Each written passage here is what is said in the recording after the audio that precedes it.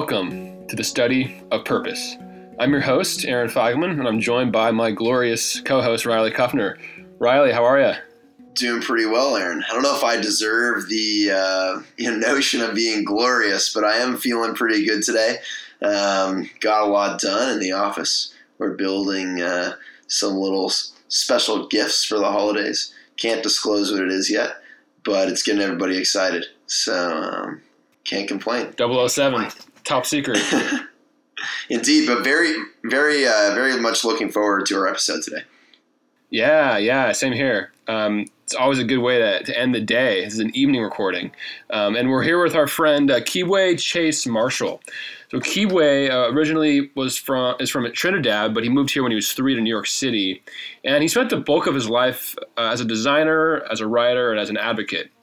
He's worked with groups like Coors, Fashionista, Elle Magazine, and Condé Nast.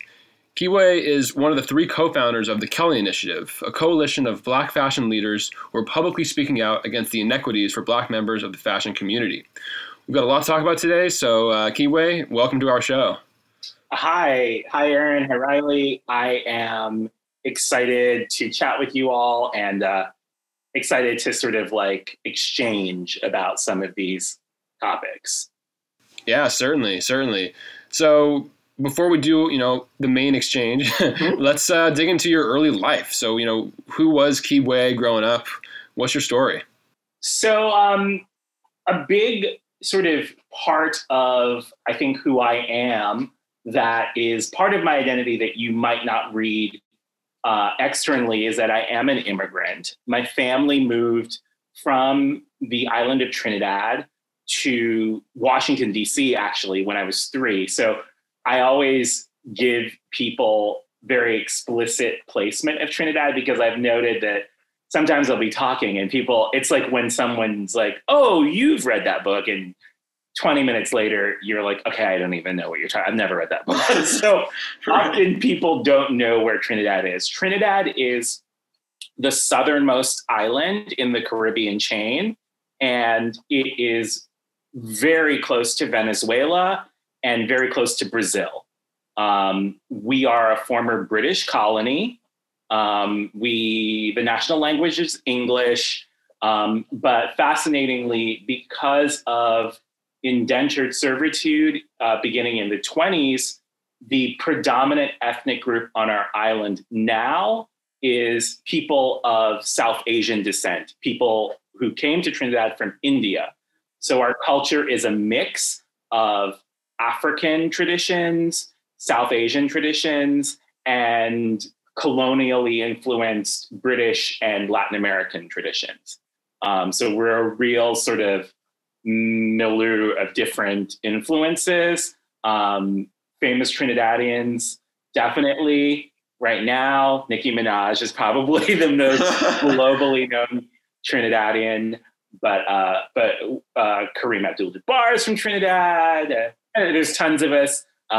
We are a music-loving, because the steel pan was invented in Trinidad, and music-loving people that really, I think, love inherently the creative arts. My mother and father moved to the U.S. to attend Howard University and study architecture when I was 3. So from the age of 3 to 8, I grew up immersed in my mother's undergraduate study of architecture. And really, I think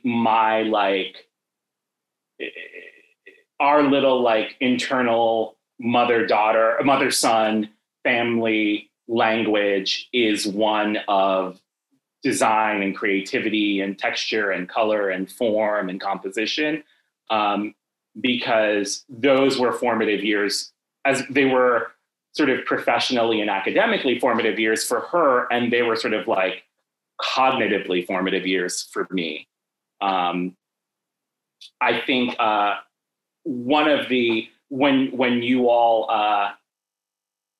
sort of coaxed me to think of sort of definitive moments and events and situations in my life, my mother, the era of my mother studying architecture is definitely one of them. And her professional journey that she would embark upon after graduating is something that sort of foreshadowed many of my experiences.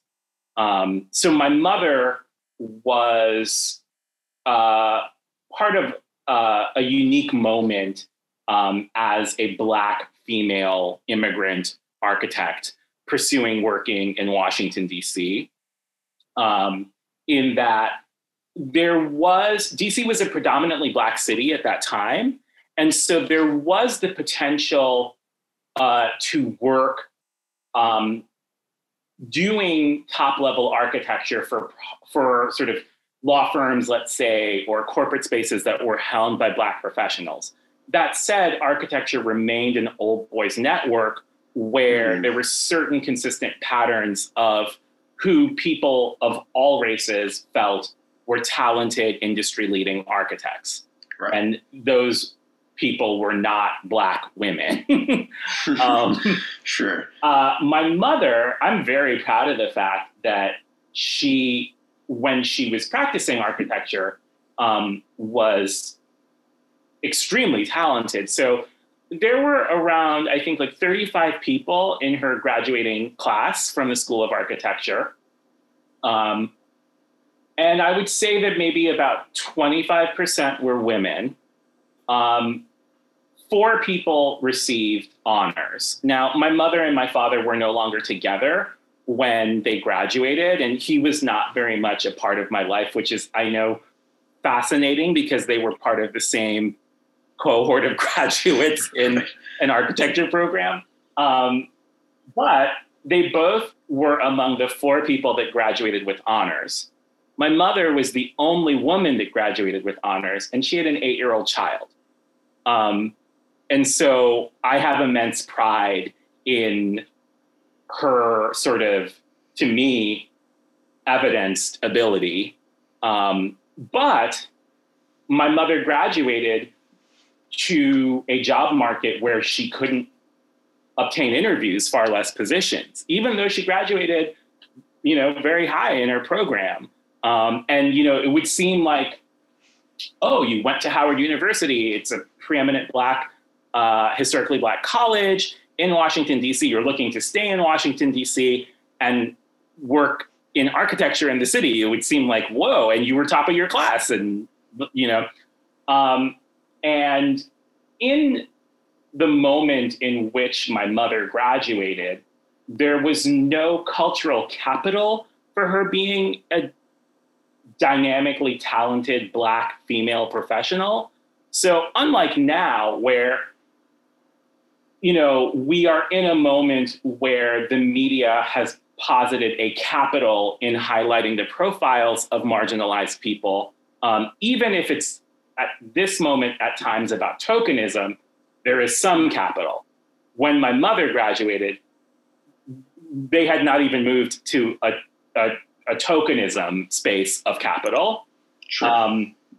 And it's something that I think about a lot now is in the work I'm doing with the Kelly Initiative and in the conversations I want to stimulate culturally, that there needs to be consideration of creating restorative opportunities for talented people that would otherwise go from cradle to grave without being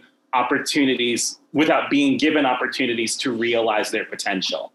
Mm-hmm. There is, I think,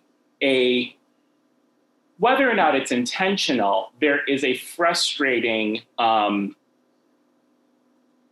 phenomenon of wanting to, for lack of a better way of putting it, wipe the slate clean and start from now.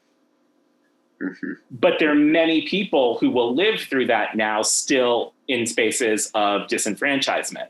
Right. And I am very insistent that part of the work of atonement is figuring out a means of creating restorative opportunity for those individuals who are still trying to figure out how to, within the time that they have, realize various potentials.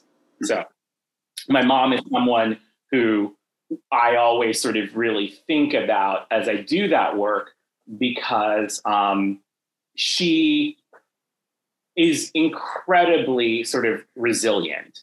And there's a lot of study around how Black Americans that pursue becoming professionals are forced to grow and exhibit a level of a psychological sort of tenet called grit, that is not demanded of their non-Black counterparts. So it's like the amount of job rejection, the amount of inequitable pay, the amount of financial instability, inadequate titling, that you have to endure that sort of indefinitely.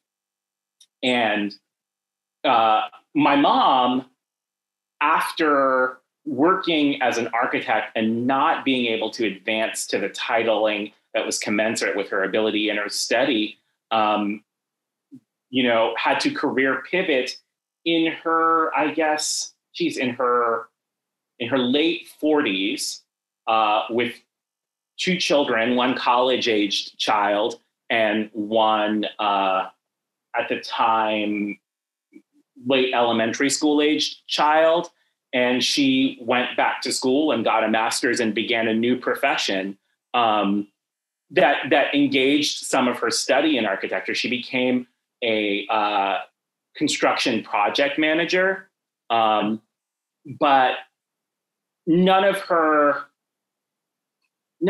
colleagues that were not Black, that were working in the firms that she was working as an architect, were being forced to consider such drastic career pivots at that age, with children. So this narrative experienced by my mother gives me very intimate grounding in how many people's capacity to realize their potential can be so affected and thwarted by cultural structures that work towards inequity. And so in speaking with you all about purpose, one of the things that this has sort of pushed me to reapproach and think about on a more granular and macro level is how there is a unique relationship that people that are marginalized navigate with purpose and opportunity. Because if opportunity is a given, then your own embrace of, and pursuit of your purpose become about agency. That's you applying yourself. And granted, there could be many reasons valid why that application is challenging. But active roadblocks would not be one of those reasons. If those active roadblocks exist, I think the culture at large, to be equitable, has to acknowledge them explicitly. Yeah. And we live in a moment in which I think the conversation around that is evolving in a new direction of information, because in the past, that acknowledgement has been purely about sort of altruistic intent. Am I empathetic? But we live in this data-driven, if not data-exhausting moment.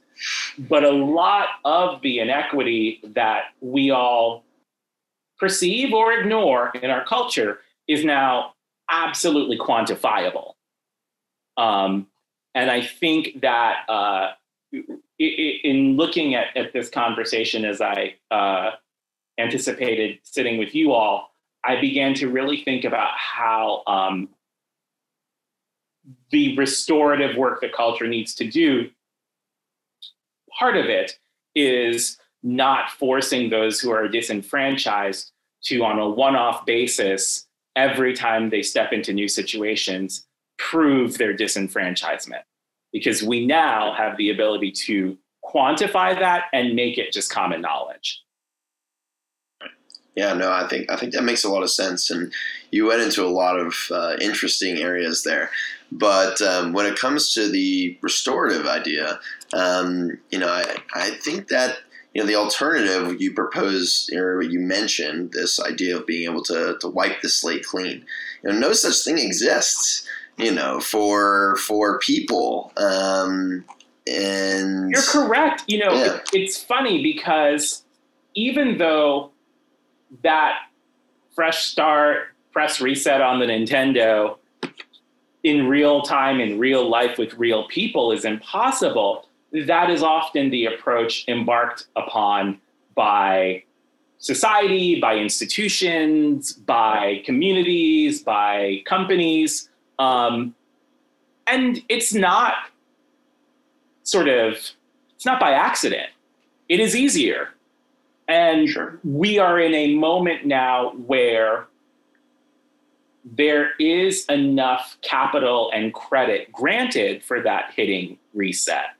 I have, I think, a unique narrative that has informed how I walk the world, because I think that statistically, and this is something that I joke with some of my friends, the very few that have similar narratives, that we live in theory, that mathematically and statistically, if America was represented by 100 people, immigrant, Black, Ivy educated, elite private school, having attended top tier fashion brand studio, having worked in Black professionals, it wouldn't be one person out of 100. And as a result, the other, 99 and 9/10 of people don't really have a lot of inherent understanding of this tiny, tiny percentage of people's experience. And I am in some ways empathetic to that, but in some ways aware of how people actively maintain that ignorance because it works to their benefit. I have been in environments where I'm in the extreme minority my entire life. So when my parents moved here in Washington, D.C., the public school system was at that time, and I believe still actually is, among the most underperforming nationally. My mother comes from an island that, for better or worse, prides itself on the caliber of colonial education that every citizen, no matter their socioeconomic strata, is afforded. And I joke about that because I'm like, you're celebrating your oppressors' indoctrination of you. On one hand. On the other hand, my grandfather, who is only a 5th grade graduate, can quote Dale Carnegie. Wow. So I have to say, it is a very, very comprehensive education system that my mother grew up within. And so when she got to the U.S. and was in a city with this really underperforming public school system, she literally, I'll never forget, I did kindergarten admissions to these elite private schools that literally there is no difference between the kindergarten admissions process for Washington, D.C. elite private schools and the Ivy League undergrad admissions process. You take standardized tests, you go on crazy interviews where you are assessed on both substantive and superficial criteria. There is legacy privilege. It's all there. Interesting. Yeah. And at the age of 5, I wound up at a private school, very small, 50 children per year. I was one of two Black boys in a class with a total of three Black students, in a year with a total of three Black students. There were no Latino people in that year. There were maybe two Asian students. And so the majority of the school culture was informed by an upper middle class, Judeo-Christian, professionally influential, because we were in DC, a lot of those people are on the Hill, and or judges, and or, you know, they work with that stuff. Yeah. And those environments were that which I would remain within throughout the rest of my education, junior high. It actually ramped up as I went into prep schools. From age, I guess, 12 to 15, attended the all-boys cathedral school in Washington, D.C. And once again so I guess this was around, gosh, what year? Like maybe this was probably like 92 or 93. In junior high school, there is the equivalent of sort of like a class president. And it's because of the fact that it was this church school, it models the old sort of like, for lack of a better way of putting it, altar boy sort of convention. So the role is head prefect. And interesting. I was the first Black head prefect in the school's history. And something began to click for me at a young age, just sort of experientially. And it's something that in this moment in American history, I think is becoming palpable to the broader culture. I soon realized that as a Black person in predominantly white environments, it was incredibly difficult at times to be in those environments because of how misunderstood I was. That said, there were a lot of firsts to be accomplished. Sure. And I began to realize that many of my classmates resented that their accomplishments weren't firsts. And so there was a dissonance between sometimes the environmental sort of celebration, because the school is getting capital for being like, look, we're not as racist as we used to be. We have it's not 1956 anymore. So they're kind of like, even if we have no idea how to feel about this, we're going to celebrate it because it for some people evidences us making progress. In and among the student body, there was different ways of processing that. And one of the things that I began to realize was how for some people who are so slotted within spaces of mainstream enfranchisement, there is a struggle with finding ways to be differentiated because, the ease with which one might walk through situations actually works to your detriment when you want to stand out. And so those middle school and high school experiences really began to give me, I think, an early perspective on the professional situations I would wind up in as an adult. But the people who I was engaging with, it was their first time encountering anyone like me. I had been encountering their counterparts since I was 5. And that's one of the realities that I manage in all of the work I do, but specifically the advocacy and editorial work I do is a bit of frustration on my part with chronically having to bring people up to speed on experiences that I think now they should actively be educating themselves in regard to. Because even though those experiences are marginal in the visibility they're granted by like the media, they aren't really marginal experiences. Like, I always joke that like, so I lived in New York starting in 1997, and I joke that like this in Manhattan proper, sort of bleeding out, bleeding north, bleeding east, bleeding south, you know, you really are finding that people of color cannot afford to live in Manhattan.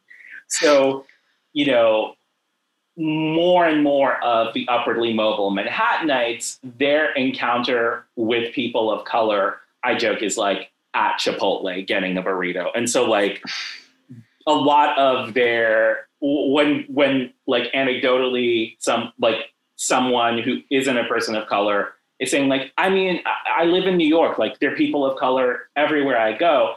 I'm thinking to myself, and you're like kind of deciding whether or not they should be putting guac in the burrito. Like that's the level of exchange. I now sort of really am critically aware of how when, for lack of a better way of putting it, how when people that fancy themselves to be progressive are leading like Jared and Ivanka lifestyles, they can be misaligned in regard to what really their relationship with communities of color is. They may brand themselves as being like fully vested in equity, but on the daily, their exchanges with people of color are transactional, and they are operating from a space of hierarchy and financial power. So how do you change some of those mindsets? Is it by like drawing awareness to these things like you're mentioning? I could continue to be very esoteric and vague, but I'm actually going to like go directly to the heart of this, because I really sort of have distilled this down to like where the change is going to occur. Like, God bless you all, God bless you too, but white women are ultimately at the nexus of potential change, because white men really have no imperative for change to occur. It is literally taking power away from white men that they would otherwise indefinitely have the indefinite sort of, they would always have exclusive access to this power. So power in our culture, all of the discussions we have about equity, be they around gender, race, sexual orientation, religion, it's actually all about redistributing power that is now primarily located in the community of white men, right? And we all know that whiteness is porous, and every now and again, new people become white that weren't white before. But I don't, honestly, it's like if I had to like do the hard sell to, you know, an alt-right polo shirt wearing, tiki torch carrying, you know, rally attendee, I'd be like, I got nothing, you know? Yeah, right. Oh. Yeah, you're not getting through there. Yeah, I'm not getting through, nor do I have a just in terms of rhetoric, a strategy that I think would prove effective. Because how am I telling him to give up power that he doesn't have to? Because he's not even hypocritical in his maintenance of that power, because that is the history of his identity space. So he is compliant with the founding fathers of America's ideologies. So now, as we are in this moment in which I think I always say that, you know, the paradigm shift ushered in by Me Too and Time's Up in the course of a year is perhaps one of the most unprecedented, inspiring, and previously unbelievable, like, of anything I've witnessed in my lifetime. And to be a bit more specific about what I think is so dynamic about Me Too and Time's Up is that it took phenomena that have existed since the dawn of time, created codified language so that each person that experiences said phenomena, like I said, doesn't have to redefine it and prove it from scratch on an individual one-by-one basis. So now we say, oh, that's a Me Too situation, or that won't be tolerated in this office, time's up. And everyone, whether or not they believe in the veracity of an accusation or are sort of in support of leveling the sort of gendered power playing field, they know the discussion, right? Right. The discussion became so ubiquitously embraced by the community for which it was advocating, women and white women, that you even had women who were ideologically in opposition of some of its leaders fall in rank. So you have someone like Megyn Kelly who sits on Fox being denigrating of so many progressive women. She does it for a living, that's keeping her lights on. Right. Sort of realized, and some people would, some would say gamed out. I don't know. I'm not in her head to know, but I do know this, that at the end of the day, it is very difficult to find women on any side of the political aisle who won't stand in solidarity with a paradigm shift in regard to things like sexual harassment and the culture of not creating spaces of belief for sexual assault victims. And that, for me, was blew my mind. And it occurred over the course of a year. There was a before and an after. And on the tail side of this, Harvey Weinstein was sitting in a cell, that. Yeah, something happened. Yeah, something happened. And something that, literally, you could not have convinced anyone that things would have played out in that manner at that pace, right? Now, then things become complicated because in conversations of equity, we have to look at how white women factor in the equity that other marginalized, denigrated communities might be pursuing. Are they holding the purse strings sometimes? Are they the ones with the potential to greenlight projects? Are they the ones with the potential to set up office hierarchies based upon, completely superficial favoritism? That becomes a space where, unlike white men, to be, adherent to the principles of many of the founding mothers, shall we say, right? Who are not the stand by your men wives of George Washington and Thomas Jefferson, who secretly had a common law black wife, but I digress. But more the sort of,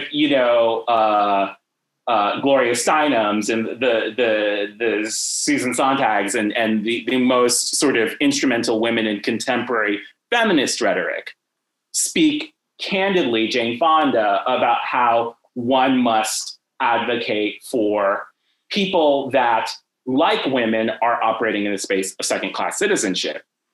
But we now have two presidential election cycles in which the majority of white women have voted for someone who is so committed to, if not maintaining, reinforcing America's inequitable hierarchy.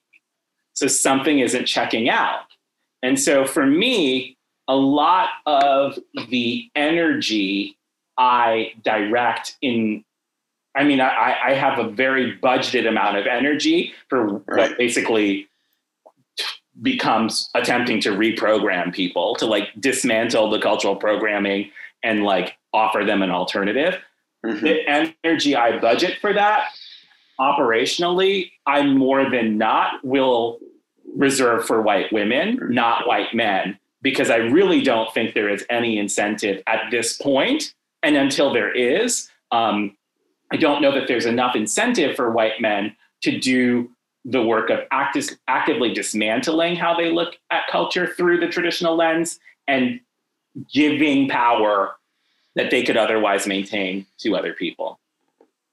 Right.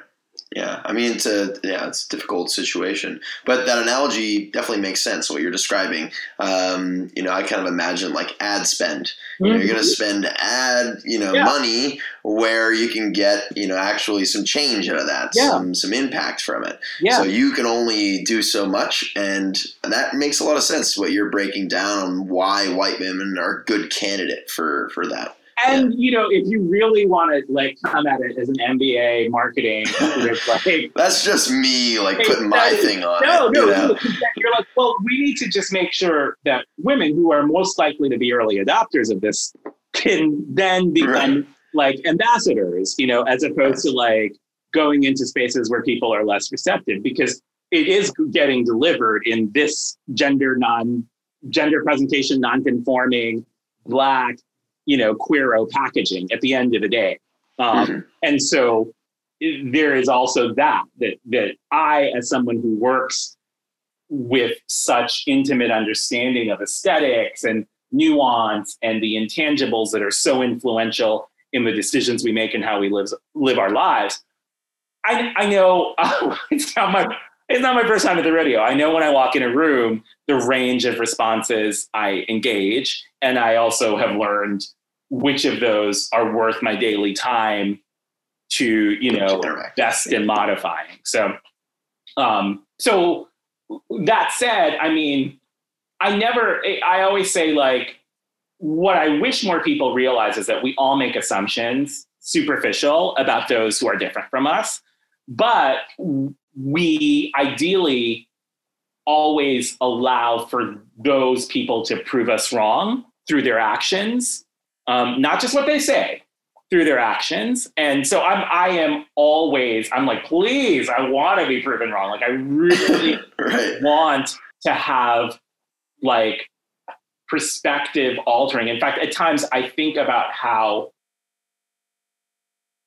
this is how I put it at times to help people understand. Like, so my best friend, who I've known since I was 10 years old, she is Black and her husband is white Jewish American. We have a really sort of like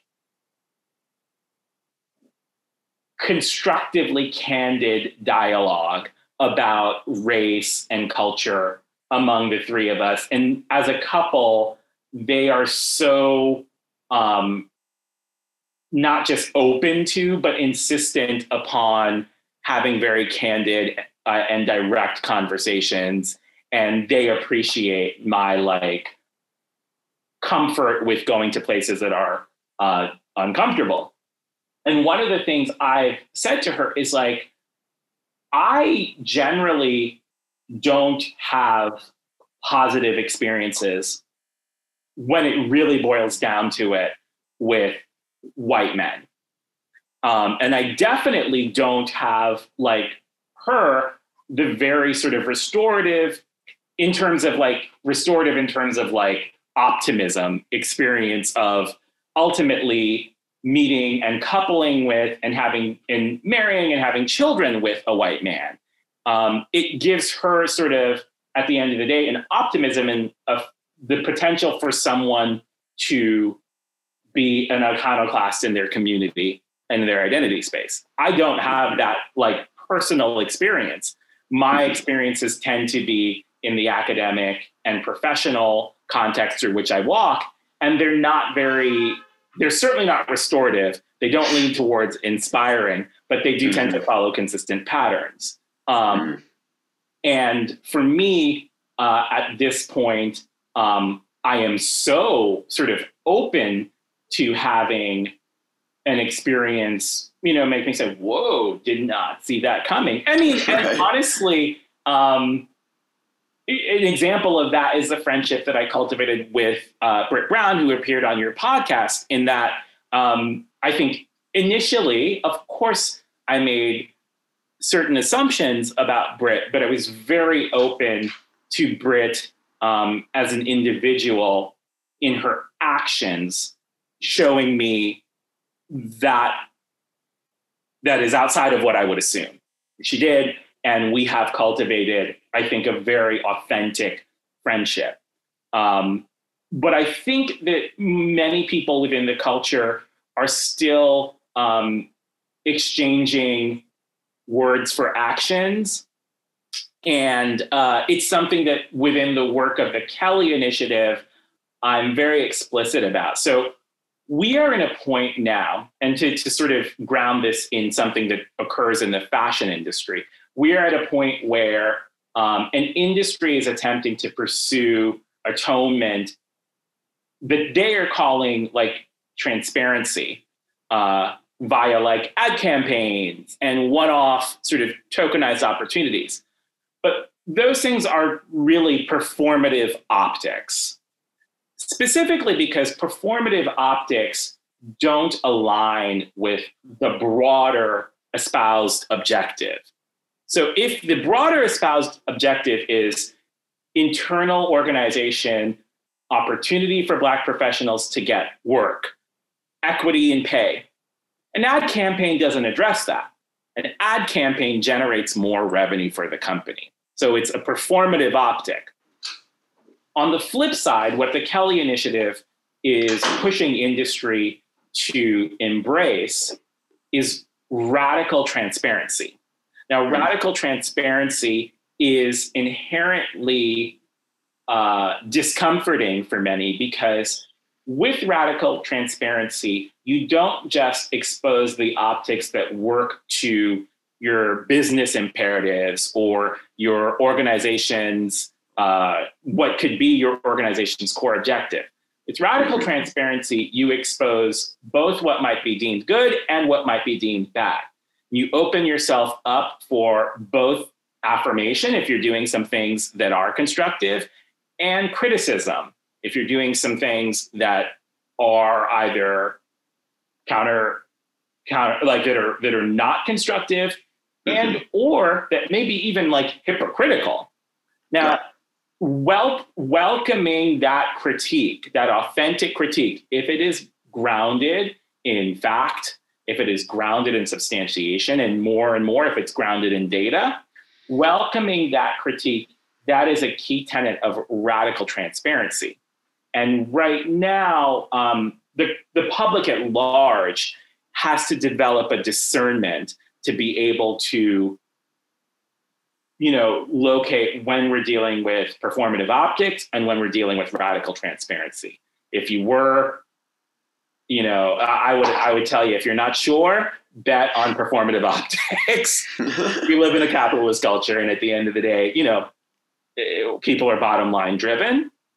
But we can ideally begin to posit radical transparency in the conversation and not give people credit for that when what they're offering is a performative optic. Mm-hmm.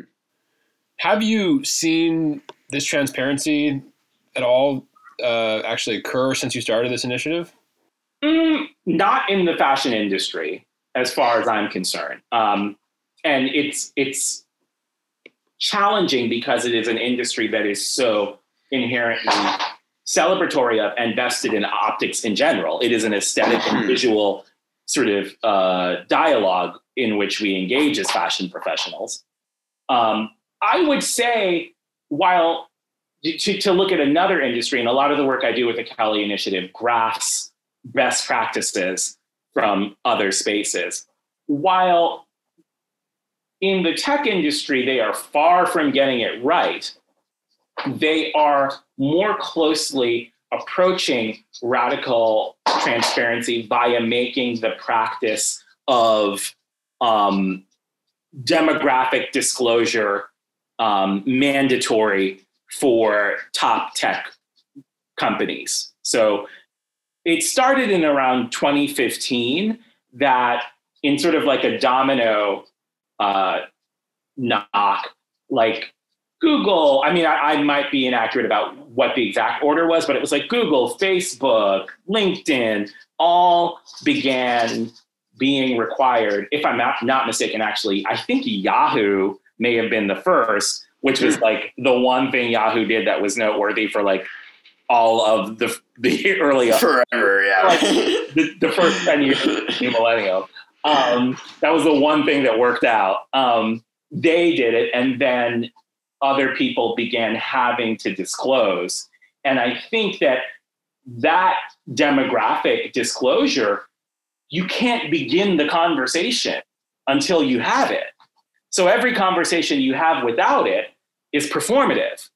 And now, the challenge that I navigate is that within the community that I advocate for, Black fashion professionals, Black professionals, Black people in America in general, there is such an explicit culturing to pursue opportunity through tokenism, to pursue opportunity without dismantling structures of inequity, that it's a bit challenging to get that community to fundamentally believe that a more radical change is indeed possible.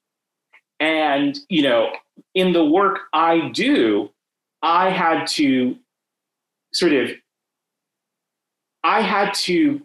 develop a thick skin based upon the fact that I said to myself, listen, I've already walked through and done dynamic work within top tier design studios.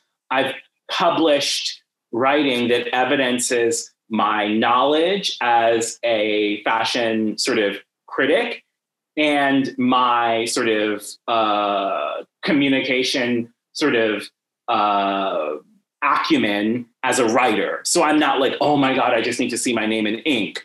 And so for me, as well as the fact that outside of those sort of more recent things in my life, I have been in competitive academic and professional spaces as a Black person in the extreme minority my entire life. So I don't walk with any insecurity about my abilities, nor do I need to get in a room to know, am I good enough? Could I actually cut it? But I exist in theory. Most Black people have not had my experiential privilege. Even Black people that have far greater economic privilege may not have had my experiential privilege. And our culture does make them feel that they need to do whatever they can, even if it's at the detriment of the community from which they come, to get in those rooms to know if they're good enough. And it's something that, for me, in my sort of like navigation of purpose, became rather clear. So as I prepared to chat with you all, I started thinking about like purpose and what that sort of abstract, nebulous concept really means to me on the daily in the work I do. And what I sort of began to suss out is that for me, I navigate a sort of duality in purpose. So there's my core purpose. What motivates me to do most of the creative work I do.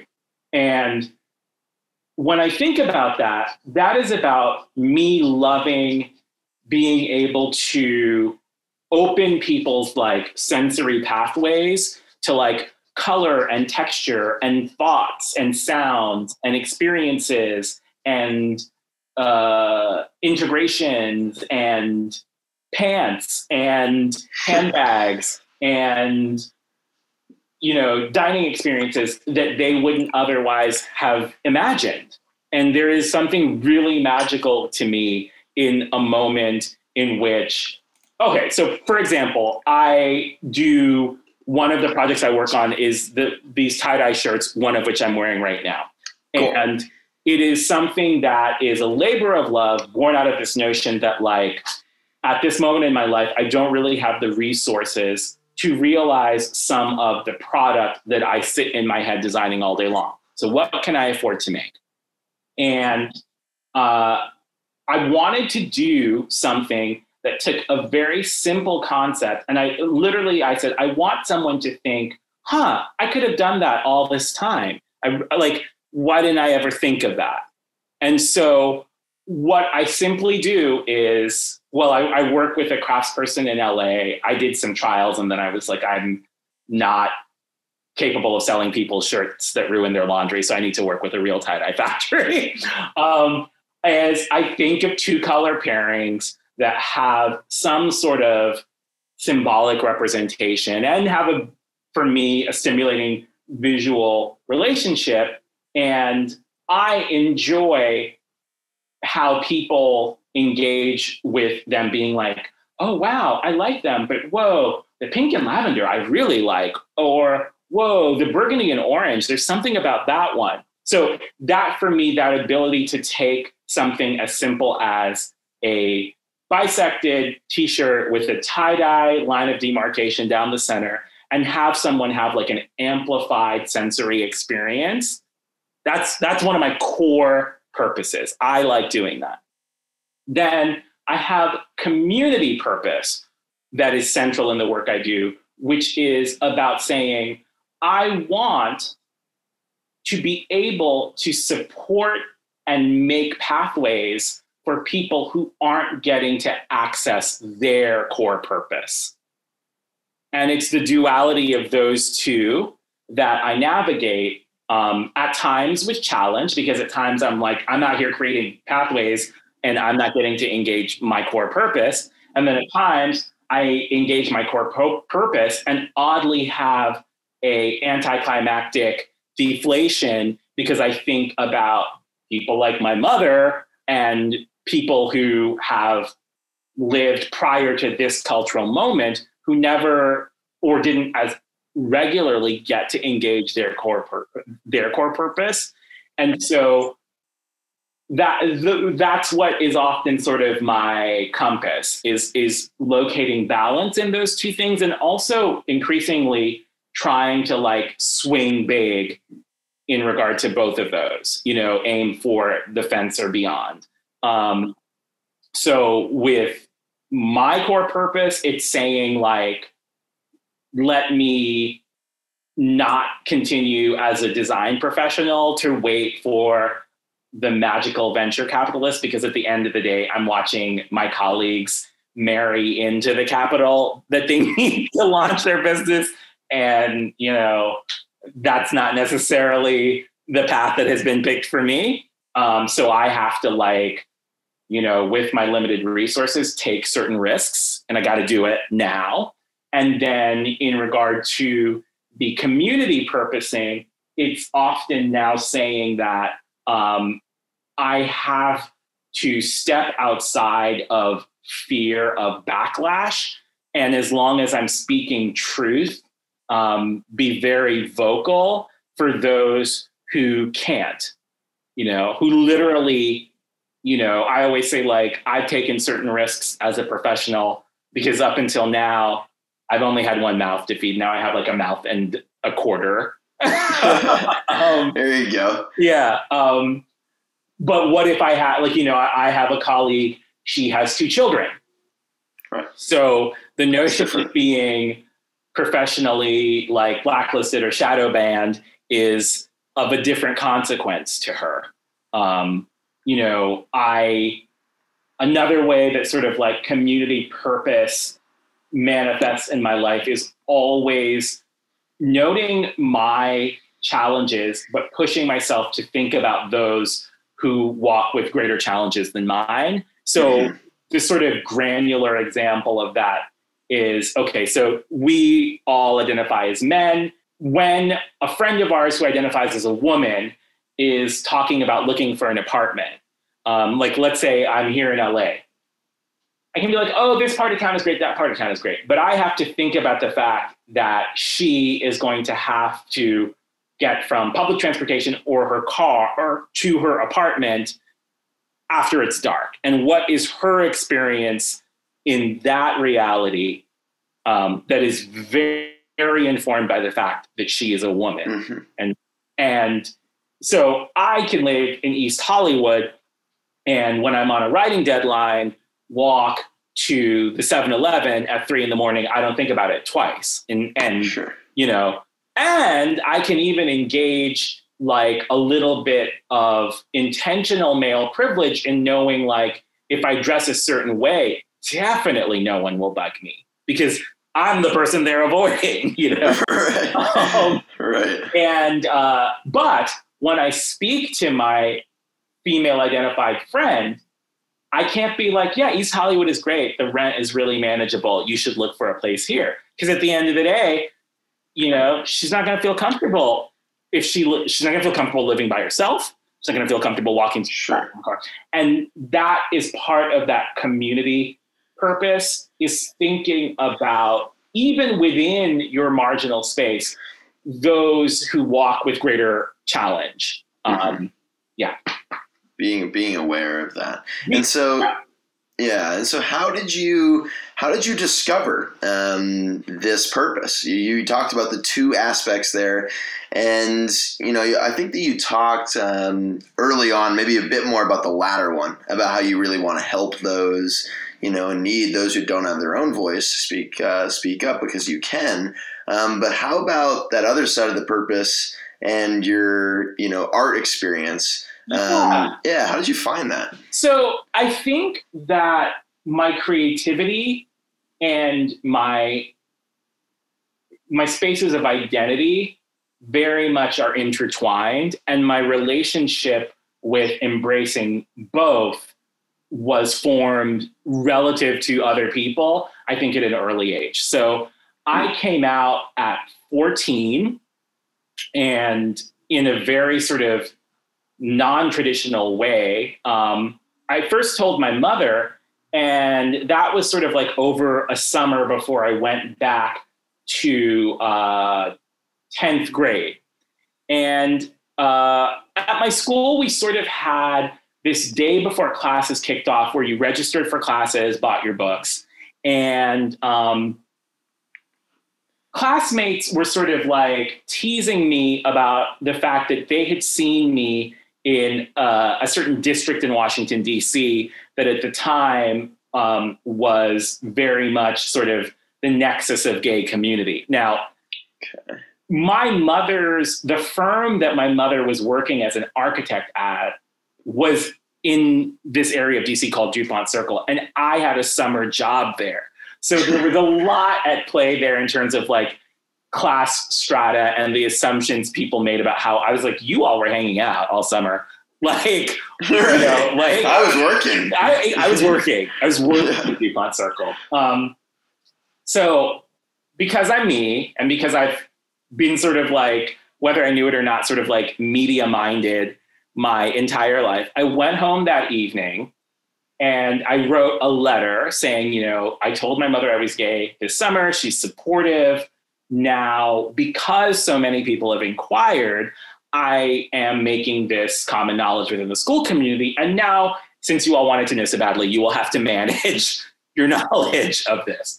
So I wrote this letter. And then the next day was the first day of school that kicks off with a all school, and including our sister school, which is on the other side of the cathedral, and the children's school. So all of these schools go to the cathedral for a first day of school chapel service. I hid in the bathroom and posted the letter on the bulletin board while everyone was at chapel. And then when everyone came back from chapel, I was the gay kid in Washington, D.C. Like, that's funny. Yeah, it was one fell swoop. I mean, my friends at other high schools called me that night. And so I have a very sort of, I don't know if it's unique, but it is not what I have met often in terms of other people. I have a very unique relationship with self-assessment and then like kind of getting on with it. Right. So, you're putting it out there. Yeah. Because I am a creative person, but ultimately a very pragmatic person. And I think from a very young age, always have this thing going on in my head of like, there are 24 hours in the day. I really need 40. So of the 24 hours, what am I spending hours on? And so I'm like, I cannot waste time with like closet nonsense. That's ridiculous. Like, so that was my 14-year-old logic, was like, we're going to get this all over with. And then I'm going to move on to like trying to get that pair of platform sneakers to go to a rave and, right. you know, like getting like all these CD singles, B-sides of Janet Jackson's like Janet album. Like I was like, I really need to focus on the important stuff here. And so, and then with my creativity, I have always kind of approached things that stimulate me via this notion of like, I need to try it now. Like, so when I was in high school, that was a lot about like becoming interested in fashion and spending a lot of time and cognitive time going to thrift stores and reworking things and trying versions of all of the things I was seeing in magazines, for better or worse, to develop sort of informed perspectives. And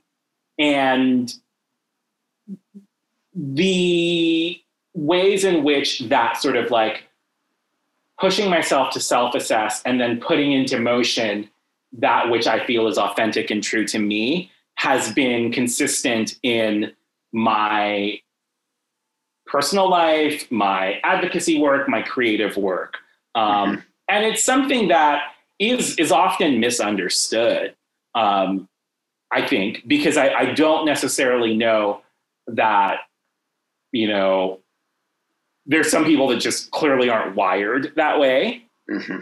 And then there are people who resent the way it indicts their indecision or their inauthenticity. They might not even know it, that they do.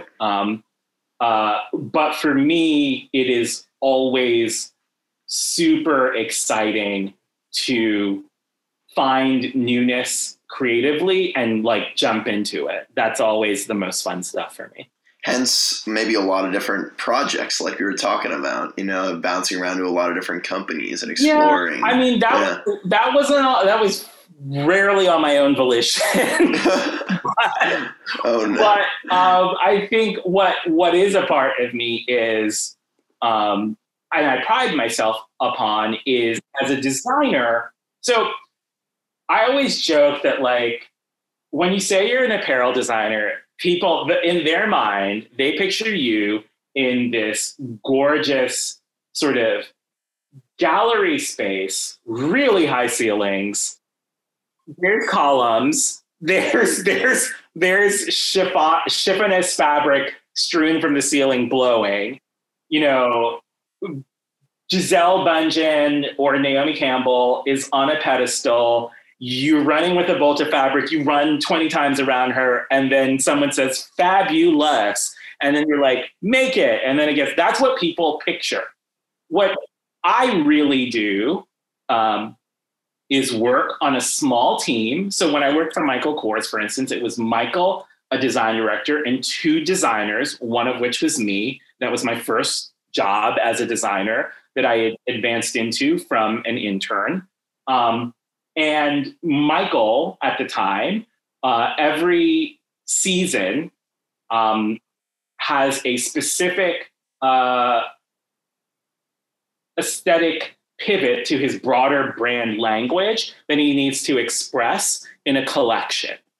And we, on the design team, build the language of that pivot via fabric development via a new color story that's markedly different, but somehow related to places the brand has gone before, via looking to see if we can express categories that have sold well in a new dynamic way, or in introducing new categories that are poised to sell well. So it is this work of speaking through someone else's language. So you're studying them and trying to give them that which, if they had all the time and space in the world, they would create. And when you move to a different company helmed by a different designer, especially a designer who is what in the business used to be called celebrity designer. That term has now been transferred to celebrities who start fashion projects. But it used to mean a designer who had become a household name and therefore is now a celebrity. When you work for designers like that, the public often became so well versed in their language that that designer was under a lot of pressure to maintain adherence to their own language. So they couldn't about face. Right. And that's why they often needed teams, because they were like, I can't come up with 9 million pivots. So designers of that nature, to be less vague, those are designers like Calvin Klein, Donna Karan, Halston. And in America, why that becomes especially challenging to be really sort of specific about the work of designers and design teams is because, unlike in other markets, Americans, up until rather recently, had a very sort of conservative spectrum of the way they would dress. And that is not a bad thing. Like, I am someone who is very vested in sort of the hallmarks of American taste, elevated American taste, I should say. It can get a little dicey on the other side. So when you're, you really are thinking about nuanced reimaginations of a vocabulary of classic American clothing for many of the brands for whom I worked. And it is work that, it is on one hand something I was built for, because I, as an immigrant and as a minority outsider, have been I've been sort of having to study mainstream culture as a mode of mobility my entire life. Now, as a creative, I push myself and others with whom I'm in dialogue to think about what I call like adjusting the ratio of mainstream to margin, like widening the parameters of what is deemed mainstream so that hopefully at some point there will be no margins. And, that is at times a reevaluation of, in quotes, what's in good taste and what's in bad taste. Because, there's this sort of like notion of like, well, good taste is like certain fibers that make fabric that are more elevated and of better quality. But we also know that there are race and class and culture correlations with taste too. And it's exciting to live in a moment where some of those things are being exploded. That's cool. Yeah, that's really cool. And then, you were mentioning there about, how you're an immigrant as well. And you were talking about that at the very beginning. And I wanted to circle back with it because you seemed very associated with the Trinidad culture. Yeah. Like it's very, part of your own. Yeah. As it is. And so I'm just wondering, how you learned about that culture and really gained that association with it, since you grew up mostly in America. So I didn't have to learn about that culture. I grew up in a Trinidadian household.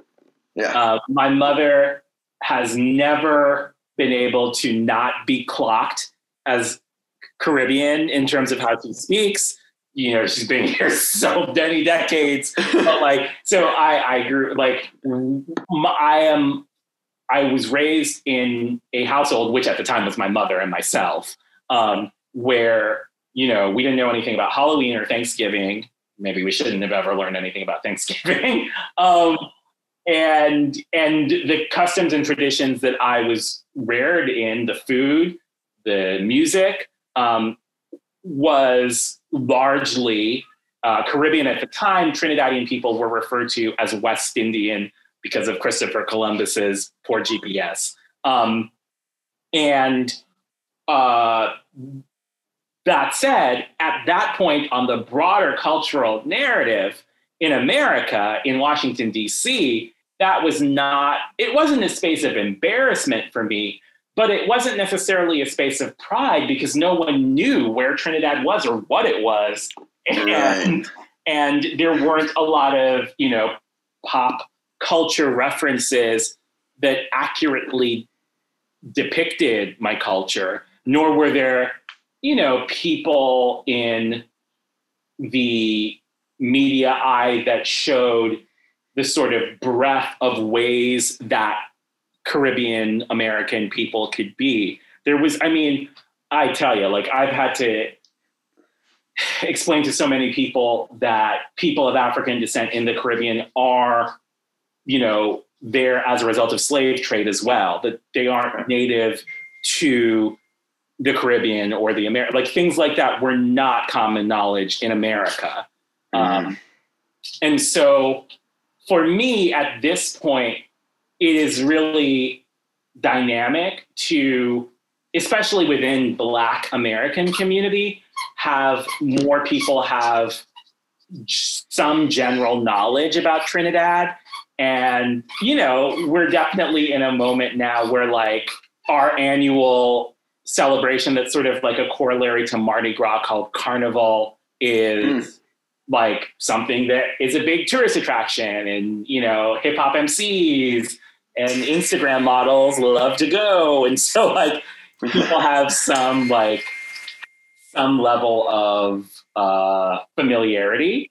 I am very interested in how future generations of Black Americans who are far more embracing of the diaspora of Black identity, from continental Africa to presence in Europe and the Caribbean to Afro-Latinx, how those connectors are occurring now. I think there's going to be really dynamic, creative cross-pollination to occur as younger generations of people that are digital natives see, all of those cultures as theirs to tap. Yeah, especially, the advent of the internet and the interconnection is incredible for this information transfer. Essentially, it's all it is information. Yeah, and it's a different relationship. I feel like uniquely sort of blessed. One of the things that you all sort of posited to me to think about was when I went back to school. So I went back to undergraduate study, having worked as an apparel designer for a decade. I went back at age 27. And I was fortunate in that I think at that time I could be on campus and it wasn't like students would walk in a class and assume I was the professor, and that ability to sort of blend with the general undergraduate populace allowed me to have a experience that was marked by the perspective that I had at my age, but as well the access to the social spaces and all that a traditional student would have. When I was doing that, in the midst of that study, I really began to see how my generation had been. I always say that our knowledge is narrow and deep. We find a section in a record store and we drill down and buy every ska record ever, right? And we know it way back, because if there's some in our parents' collection, we know that too. The generations I began to encounter, their cultural knowledge tended to be wide and shallow. So they know so many different broad types, genres across so many different geographic regions. They probably don't know much about things that predate the internet, because when was the last time anyone set foot in a library? Who's on a microfiche? Like, look at it. So, or you have to go there and talk to people. And you don't get to design a Second Life figure that looks like you would prefer to look to have that combo. But to have a foot in both of those spaces has been really enriching. To be able, to force myself to, talk with people that are far younger than me about, electro bhangra remixes of like Baila Funk because they heard it on SoundCloud,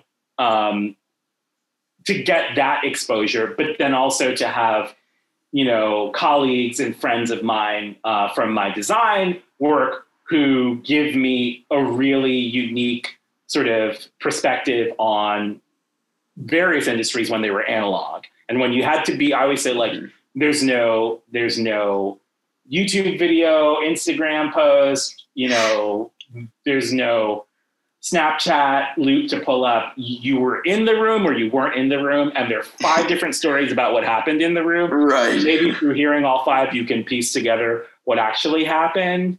I'm fascinated about both of those spaces, and love when I find other people that want to sort of keep one foot in both. Yeah, it seems like both of your purposes, this community activism purpose, and then also this fashion purpose, both have a unique relationship with the internet. I think on the community side, people's those voices can be heard if people care. Like TikTok, if you have something good to say, people will hear you, which is unprecedented, right? I navigate that with trepidation, sometimes from a loathsome space of like what it takes to go big in the social media space, because I literally am like, anything I want to say will get broader reach and more engagement if there is twerking involved. Anything. Right. Like literally, if I were really committed to this work, I would just accept that and have put out the TaskRabbit call anytime I need a twerker ASAP. It's been so sexualized. Right now, right here, there would be like a little and things would go further. So I navigate that with a little bit of like, which way is up? That said, I have pushed myself to think about who actually had a very good sort of distillation of this was AOC, Alexandra Ocasio-Cortez, was sort of getting a little bit of static about why certain less experienced, in quotes, younger Democrat candidates won elections. And was it just about flash? And what she was saying is that, there are certain ways of disseminating information via social media that aren't just about superficial gimmicks, but it is a highly visual medium.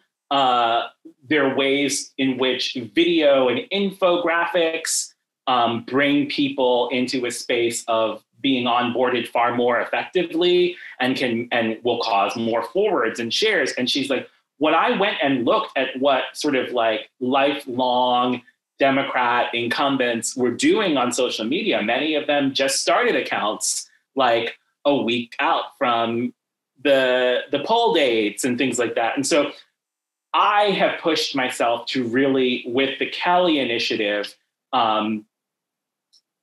think about the ways in which design best practices can support and amplify the advocacy work I do. And so one of the things I like kind of tell myself as I do that work is like, think about how when you've worked for certain brands, or now if you have certain clients, you really want every decision you make to be substantiated in like industry leading design ideation. And so I don't have a lot of money with the Kelly Initiative. Some of the realities that inform the work I do, I subsidize it myself.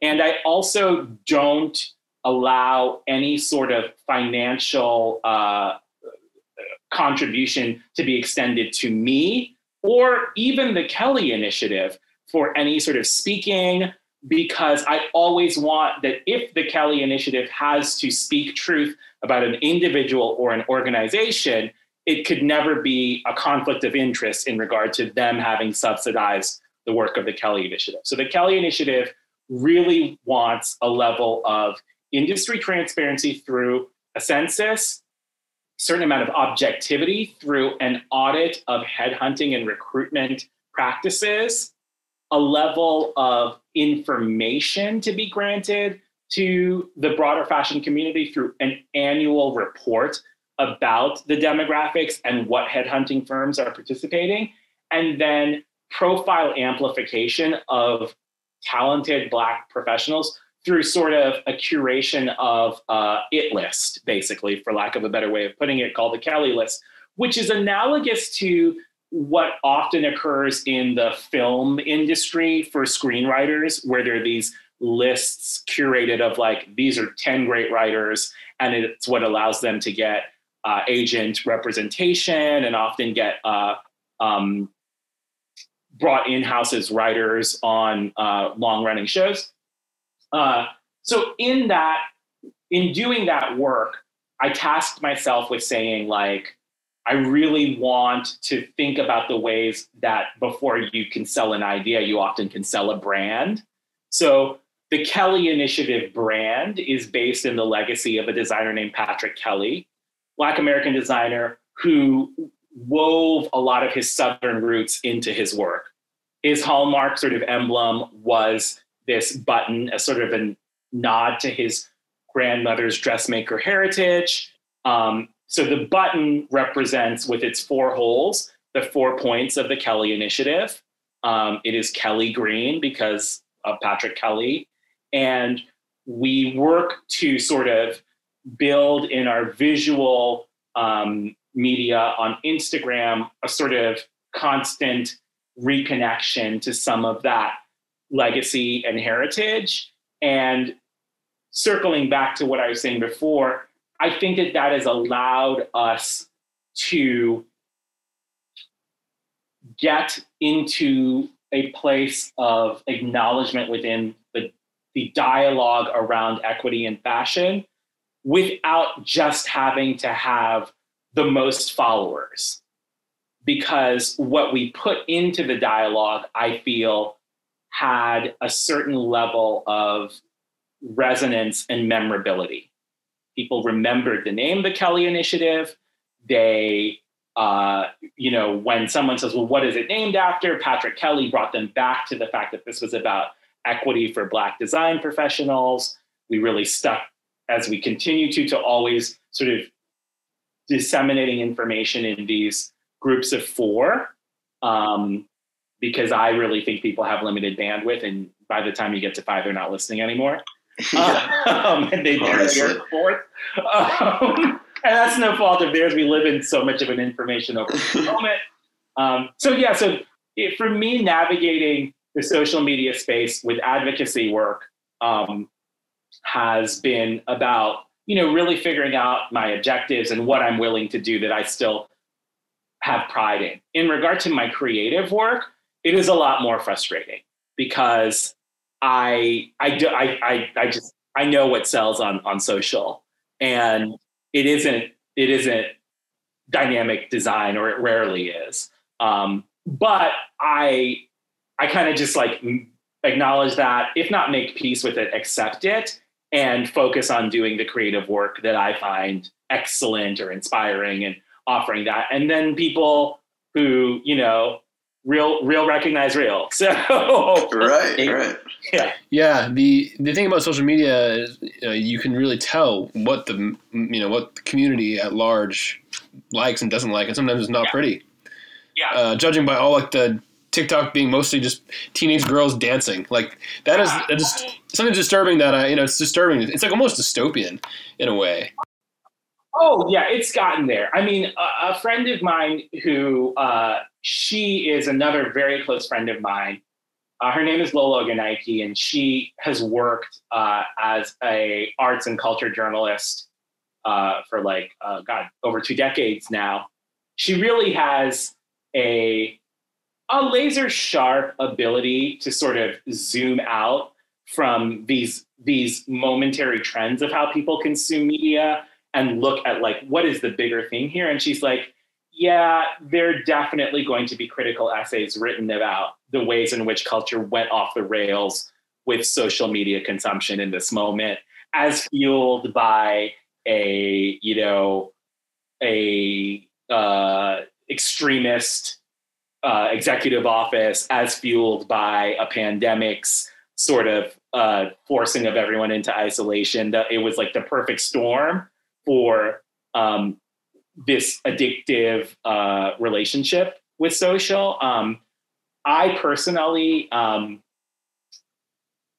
the media that resembles TikTok previously hasn't landed with me. So like I had a Vine account, but I didn't enjoy Vine. I have a Snapchat, but I don't really enjoy Snapchat.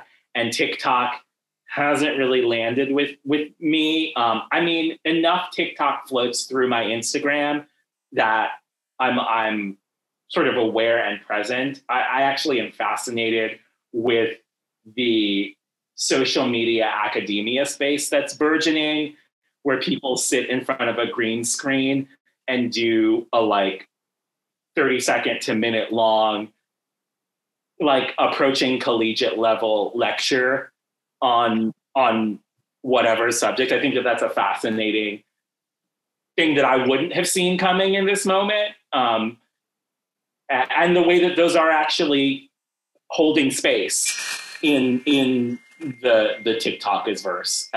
So I do think people maybe have, maybe we did go as far, maybe we have seen every twerk possible at this point. And now people might be using that space for something. I don't want to be all judgmental and old and be like more constructive, but at least the spectrum of content might be broadening. Mm-hmm. Yeah, it's fascinating. Things are moving so fast. It's just like you say one thing one day, and then a month later, it's like not even true anymore, and it's a new thing. It's crazy. It's very exciting in some ways. Yeah.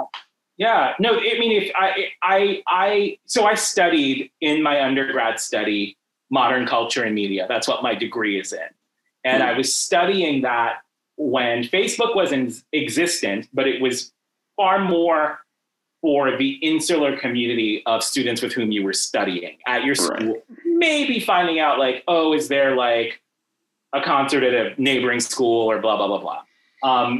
Twitter started while I was studying. And Twitter at that time was so more aligned with kind of the surfacey level of reels on Instagram. So Twitter was just I'm at the grocery and they're out of, GIF again.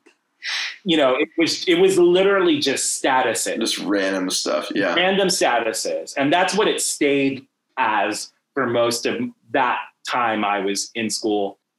Facebook started to evolve into being a place to share opinion and perspective. And then a year after I graduated, Instagram went onto the market. So I've been very sort of professionally, as it became necessary to show an industry know-how about social media, I've been very vested in like, if there's a new platform, even if I'm not an enthusiast, I need to have an informed perspective on it. I need to get how it works. But I know the ones for me, I mean, I will critique Instagram all day long. That said, I'm going to hop off and get to scrolling, you know, like, right. And I will always be on there, like saving images and screen capping images. And it does, that is the hybrid of the visual and the language component of Twitter that occurs in Instagram is the most compelling for me. I know that like for most of my life, technology advanced now looking back at a snail's pace. My mother and I both knew televisions. We both knew, you know, landlines. I got a fax machine. Big whoop-de-doo. That was kind of it. Right. And a microwave, maybe. Yeah, microwave and then snail. But like within a short period, my little sister now, who is 8 years younger than me, really is the generation that came of age with the rapid acceleration of technology, with phones having in real-time video. And, you know, that I couldn't even explain to myself prior to texting what texting would be, you know? Right. And now is these things, I mean, we will have a hologram phone that might do small versions of people or might have life-size versions of people. This will occur in our lifetimes. And it might be next year, you know, like, right. At the pace. And that is, it does at times feel like, you know, the clamp went down on the roller coaster and you're like, I was not ready. And then, Right. like, I mean, it's amazing how quickly people adapt, though. Yeah, you know, especially young people. Right. Especially young people. Yeah, when you're in the generation or two generations before hanging on for dear life, it can feel a little overwhelming. But I now more approach things with a check everything out, stick with what you like and what works for you, and leave the rest because Quibi's gonna fold anyway. It's fine. Yeah. So we have two more questions for you before we have to say goodbye, and they're deeper questions. One is, okay. What is success to you? What does it mean? I navigate the notion of what is success with a real recommitting to self, because one of the realities that I have had to like come to terms with is that there are certain conventional displays and measures of success which aren't really availed of me. I generally studied with individuals who, because of their identity positioning, are rarely tasked with doing anything they don't want to do. So like most of my friends from high school, because the predominance of them are white and from socioeconomic spaces of privilege, they do professionally exactly what they want to. And when and if they are ready, they will do something entrepreneurial and be their own boss. And there isn't a lot of financial or professional precarity and or a lot of settling for what is just the only option afforded you. Now, as a result, they generally tend to walk with the markers or the things that are measured as successful. They own property, they have long-term financial investment, and now even their kids have markers of success. So I had to disembed from that, which means developing, if not a comfort, a level of familiarity with how many people can be judgmental if you don't exhibit those measures and markers of success and or aren't like signed up to be like gunning for them. So if you're not displaying that, like, it's almost like if you don't display that you're self-conscious about the ways in which you don't look traditionally successful, it can like get under some people's skin. Came to terms with that and regrounded myself in some very sort of like concrete, real-time, capitalist, materialistic goals of what success is for me, in terms of like, what do I need to be happy? I think that was like an important thing. And there are some like, actual things like, yes, I would love at some point in my life to own property. I am obsessed with, craftsman bungalows, but I'm not like an infinity pool, pocket glass sliding door, house on the hills. That's not my world or an aspiration of mine. I'm interested in being financially stable in a manner that allows me to focus more on creative work than on money. Mm-hmm. But I am not interested in competitive money accruing for competitive money accruing sake. And I don't judge people for whom that is a motivation, but I know it's not me.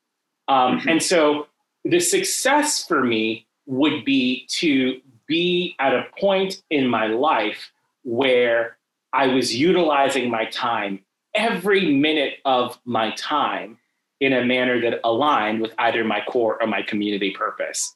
Mm-hmm. None of my time, ideally, would be utilized for purposes that now are like, oh, well, I got to do this because that has to impress that client, or I got to, do this because who knows how the market is going to behave next year, and I got to set up no, that stuff does not in any way stimulate me. That success for me would be doing those things now to create the opportunity to, in the future, vest fully in my core and my community purpose. Yeah, definitely. And that makes a lot of sense. Very much aligned with the first half of our conversation. And then the next thing that I want to ask you is more deep, and it's one that I had trouble answering, and then most of the folks we talk to, and it's this question of what is something that you used to believe to be true, and that you strongly believed in that you no longer do believe in. Does that exist for you? And if so, what is it? Yeah. I had a coworker, and we are wired in the exact opposite manner. I love saying people's names on here because I want, like, I don't want any ambiguity, and I'm not saying anyone's name that will mind it. He will get such a kick out of this. So this is my coworker, Trevor Ballard. Trevor is like Polish Canadian and an immigrant to the to America. And when I say Polish Canadian, like traces his family's roots back to Poland, but is very Canadian in his culturing. He moved to New York to go to Parsons and grew as a professional in New York. Did not know anything about sort of my Caribbean heritage until I, time and time again over many a heated conversation, broke down to him the realities of my existence. But over the course of an 8-year period, because Trevor and I worked for Michael Kors together, we worked for Isaac Mizrahi together, and we worked for Gap Incorporated together.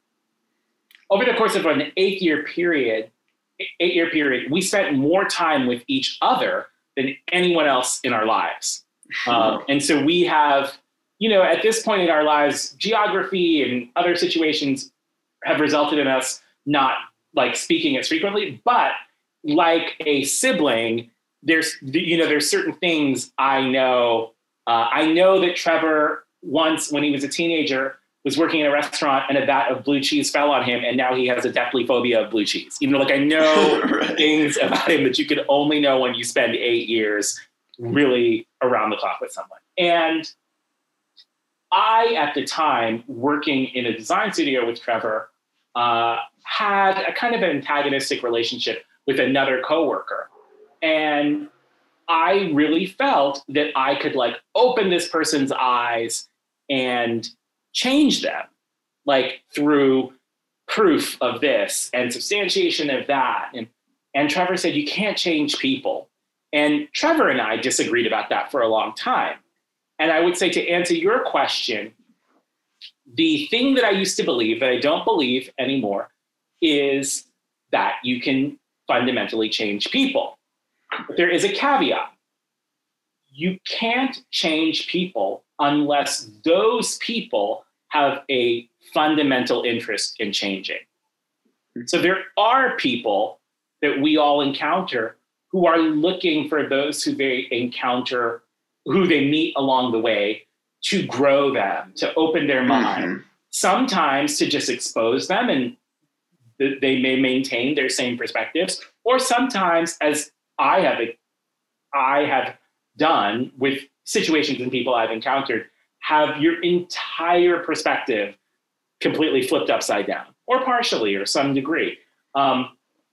So that is something that I've had to really sort of process, because my gut inclination as someone who's really sort of analytically minded is, it's funny, like the schools I attended, there were no debate teams because everything was debate team. Everything was like, what are your 3 points of proof? And what is your Euclidean sort of substantiation? Blah, blah, blah, blah, blah. Everything was like that. So my mind functions very much in that way. It's very easy for me to accept things as like existent that don't inspire me, because once someone substantiates, well, this is what motivates people. They're motivated by money or capitalism, and so they're going to do this. My mind is now, if not hardwired, very wired that way.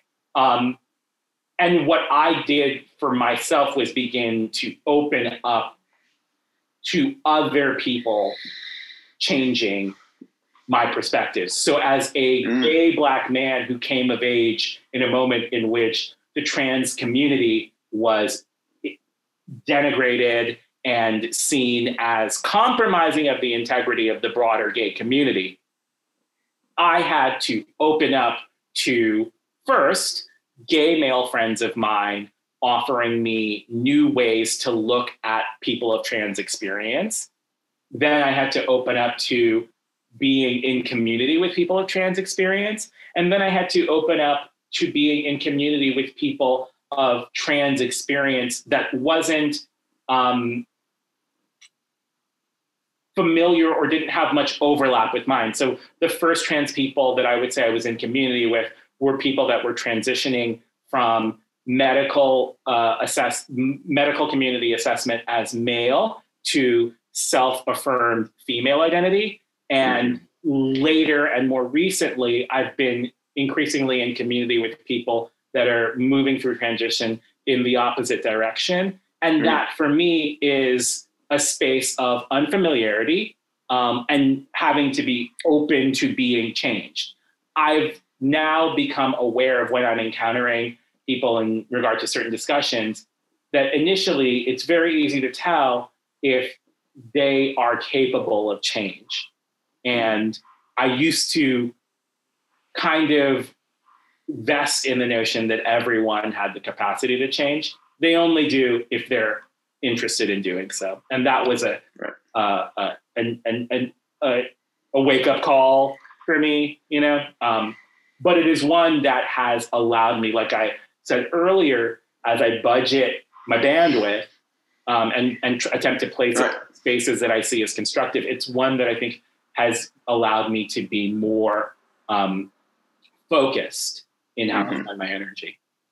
Yeah, so you can pick your marks a little bit more. Pick those battles. Yeah, no, it makes sense. And I think that's a really just valuable lesson, of that growth mindset, is that people are only going to change and evolve if they're looking for it and they want to grow. But that starts with yourself. So you have to start by doing that yourself. And then you're ready to have that conversation with other people too. Yeah. The other thing that, like, I have really began to to think about certain cultural evolutions through basically a Darwinian lens. And for better or worse, part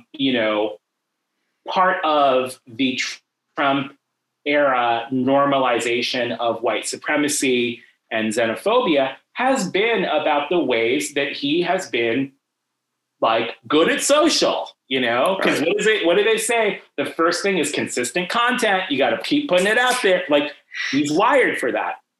So there is a certain survival of fittest. Yes, I in some way implied that he could be fit when he's so not fit, but Right. but there's a social media intuitive acumen that he has. Fine. Mm-hmm. That said, another component of the Darwinian evolution is that things die. Nothing lives forever.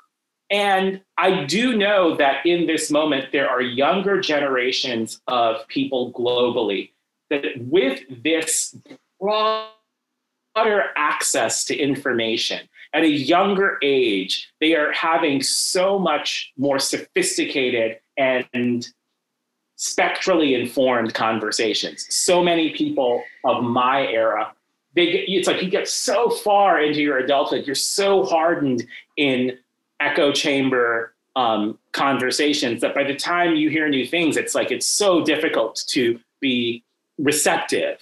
Right. But younger people are having far more spectral conversations at a younger age. And so I am kind of vesting in the notion that, some people just by virtue of age will go by the wayside. And it just means that dinosaurs like me, we got to hit the elliptical and like stay in the game and stay in dialogue with those far more sort of macro informed, even with perspectives that aren't their own younger generations. That's something that I'm really, so sometimes I say like, oh, my industry is so frustrating. I'm waiting for these people that really don't want to redistribute power to get out. And they will get out. They have like 15 more years, tops. Right. Yeah, no, it's amazing that the generational, changes are very real. Yeah. And it's something I've noticed even like looking at people slightly younger than me. Yeah. I grew up, around technology, but it was coming out when I was in middle school. We were starting to do like that's when smartphones were coming out and did just some computer stuff in elementary school.